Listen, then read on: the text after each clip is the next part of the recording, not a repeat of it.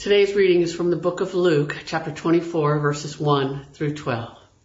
But on the first day of the week, at early dawn, they came to the tomb, taking the spices that they had prepared. They found the stone rolled away from the tomb, but when they went in, they didn't find the body.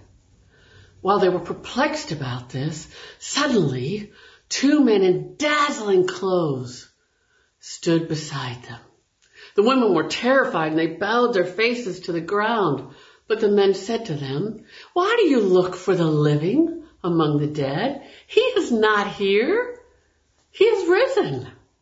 Remember how he told you while he was still in Galilee that the Son of Man must be handed over to sinners and be crucified, and on the third day rise again."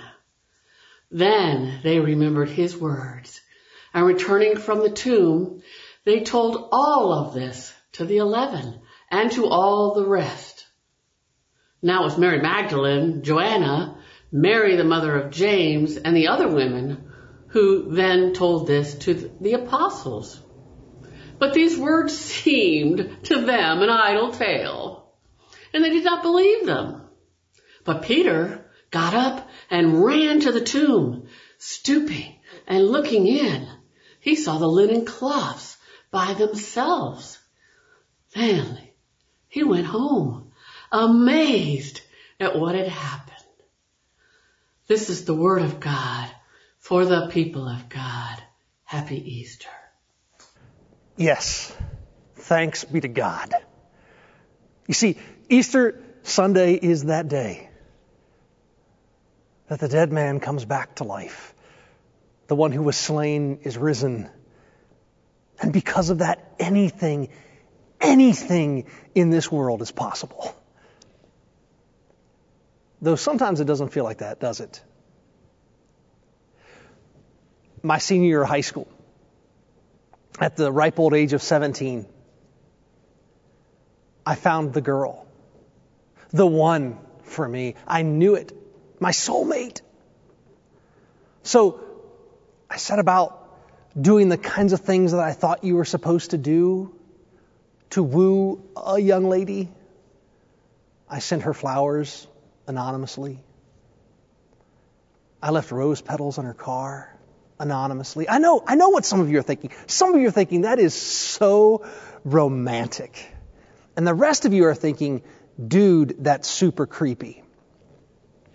And after 20 years of reflection, I can really kind of see both sides of that, where you're coming from.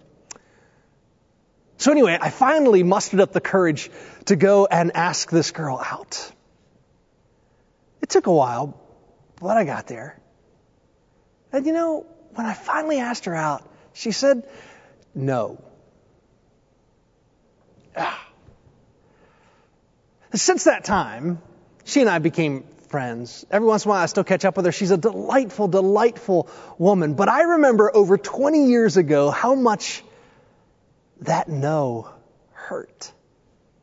No does hurt, church. No hurts. No, you didn't get the job. No, you didn't get into the college you'd hoped for, receive the scholarship you'd applied for. No, I don't like you like that. No. Sometimes it can feel like we live in an entire world that's covered up with cynicism and skepticism, negativity, and no. And this isn't just a feeling. A 2014 Gallup poll said that we as a culture are getting increasingly negative.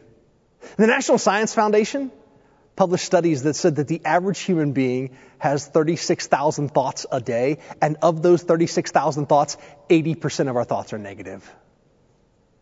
And it's not just that being in a negative and skeptical environment causes us to be grumpy. It actually has negative impacts on our health.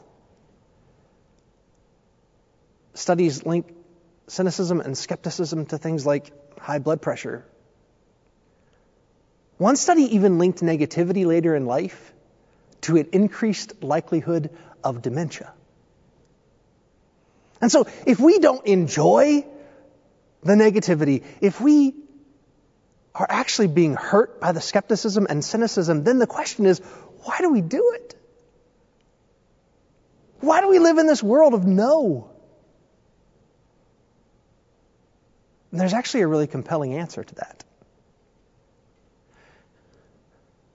Back in 2003, two scholars published an article. It's called The Universal Fear of Death and the Grand Cultural Response.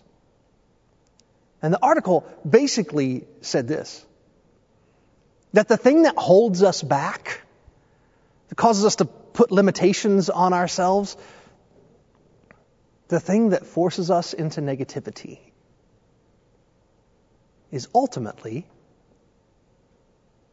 fear. And most profoundly, our fear of death. Here's an excerpt from the conclusion of that article. It says, death, in all its complexities, finality, and absurdity, its challenge to existence, its ugliness, pain, and isolation, its power to deprive, continues to hold sway over humankind. Death, in all its complexity, continues to hold sway over humankind. What this study tells us is that our fear of death causes us not only to engage in negativity and skepticism, our fear of death contributes to us missing out on life. To illustrate this a little bit differently, I wonder if you've ever seen the movie The Croods. It came out in 2013. It's obviously an animated film. It's about a family of cavemen. And it's a cute little film. If you haven't seen it, I don't want to ruin it for you. I just want to describe the opening scene, that's all. When this movie opens, this entire family of cavemen, they're living in a cave. And their dad, who is remarkably strong, has taken a boulder and placed it in front of the mouth of the cave so as to seal all of them inside. A cave with a stone at the front. Does that sound familiar on Easter?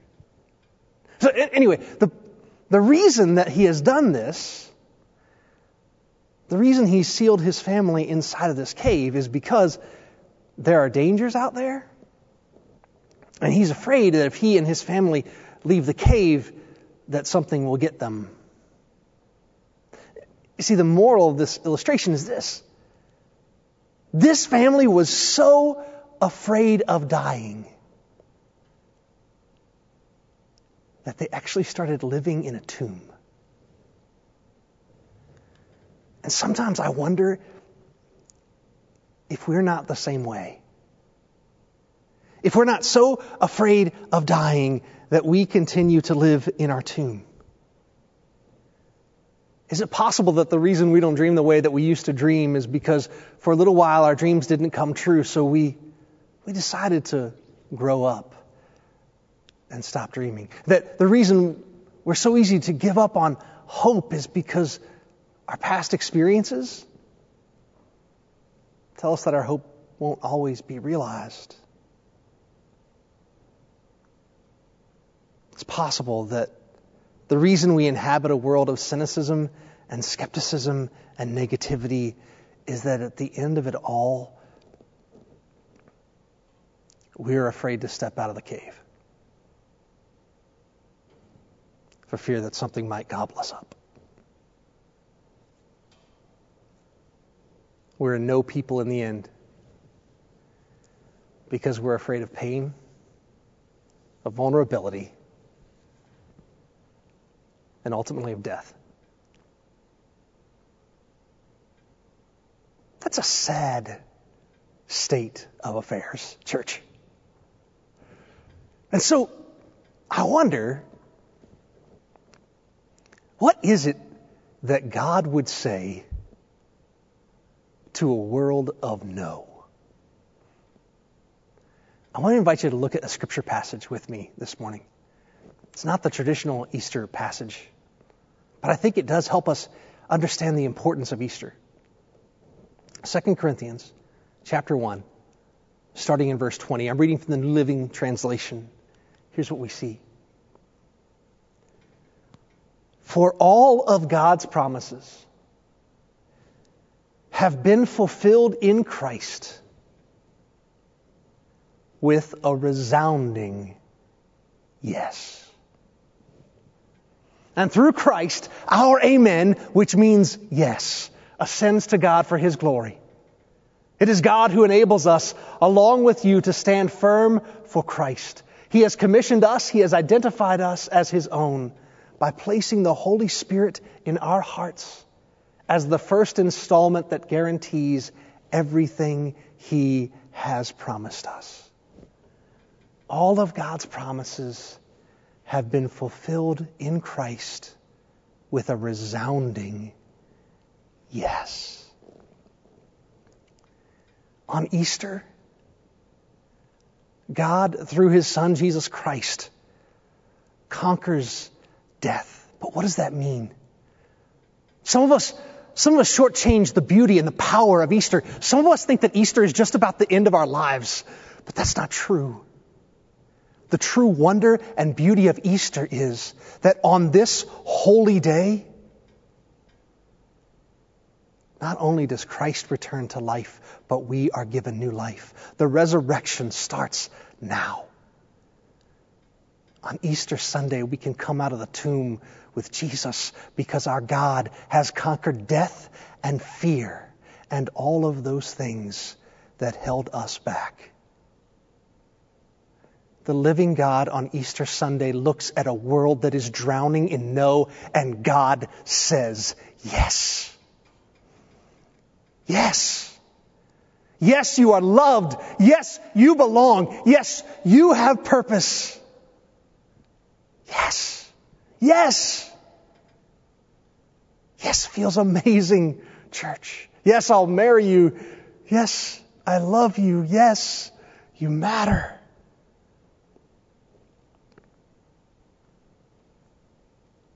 God's tremendous triumph over death on Easter means that all of those things that we have been afraid of, all of those things that have held us back, God has conquered them. And in Christ and through Christ, God looks at us and God says yes.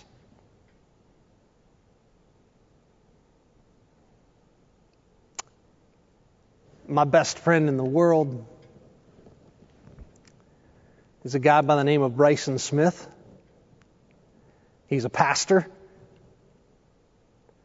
Bryson is an amazing person. A couple years ago, he and his wife were struggling with something. See, they have this wonderful son named Jackson. But they'd hoped to have more kids. And they weren't able to. She was diagnosed with kind of a catch-all diagnosis, secondary infertility. They did all the things that a family can do. One day, they were having a conversation about this when Jackson, who at the time was 10, so it had been 10 years since he was born, Jackson came in and said, "Mom and Dad, what's wrong?" And they explained it to him. They said, "Well, we love you so much, but we'd always planned on having more children." And so Jackson said, "I'm so sorry that you're sad, and I want you to know I'm going to pray for you." That was in December. In January, my buddy Bryson calls me and says, "Hey man, we're on our way to the doctor's office. We think Lori might be pregnant."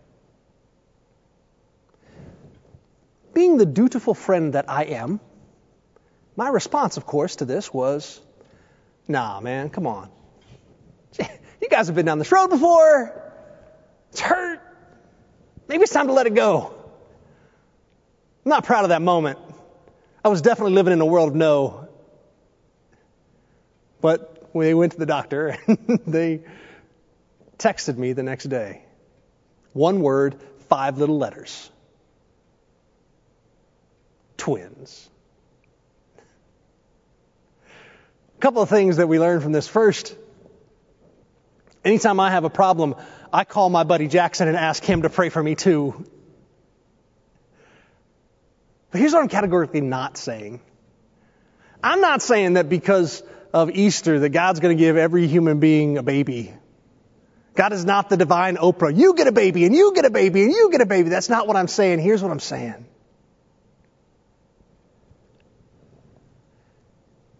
The man who was dead lives again. Which means anything is possible. And so on this Easter Sunday, I want to issue forth a challenge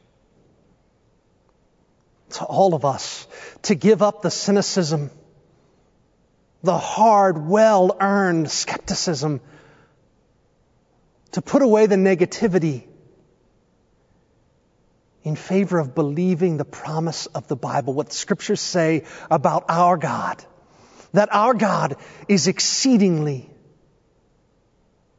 abundantly. God is able to do exceedingly, abundantly more than we could ever ask or even imagine.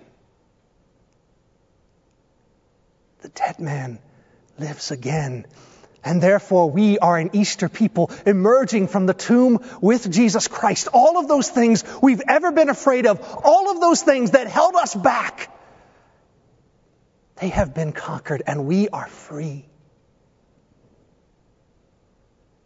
Free to truly live from this moment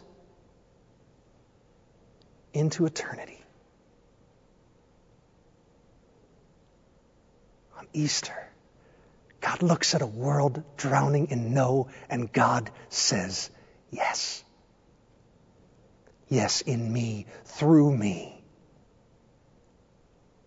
Anything is possible. And all of this is because He is risen. He is risen indeed. Let's pray. Heavenly Father, we give you thanks for bringing Christ back from the dead. We give you thanks for the world of new and complete opportunity. And we ask, O God, in this moment, on this holiest of all days, that you will set us free. For those of us who have been living our entire lives in a tomb, set us free as we claim you this day as our Savior. Claim your freedom because you are our Lord. But God, even for those of us who have, for the most part, been living in the light of your love, there are still some places in our lives, still some places of bondage and captivity, places where we still find ourselves in the tomb. Break us out, oh God. Set us free with the absolute and complete assurance that we are an Easter people. A people of yes. A people who belong to a God who is able to do exceedingly and abundantly more than we could ever ask or even imagine. Thank you. Thank you for the gift of Jesus Christ. Thank you for His resurrection. For the gift of love bestowed on us because He is risen indeed. In Christ's holy name we pray. Amen.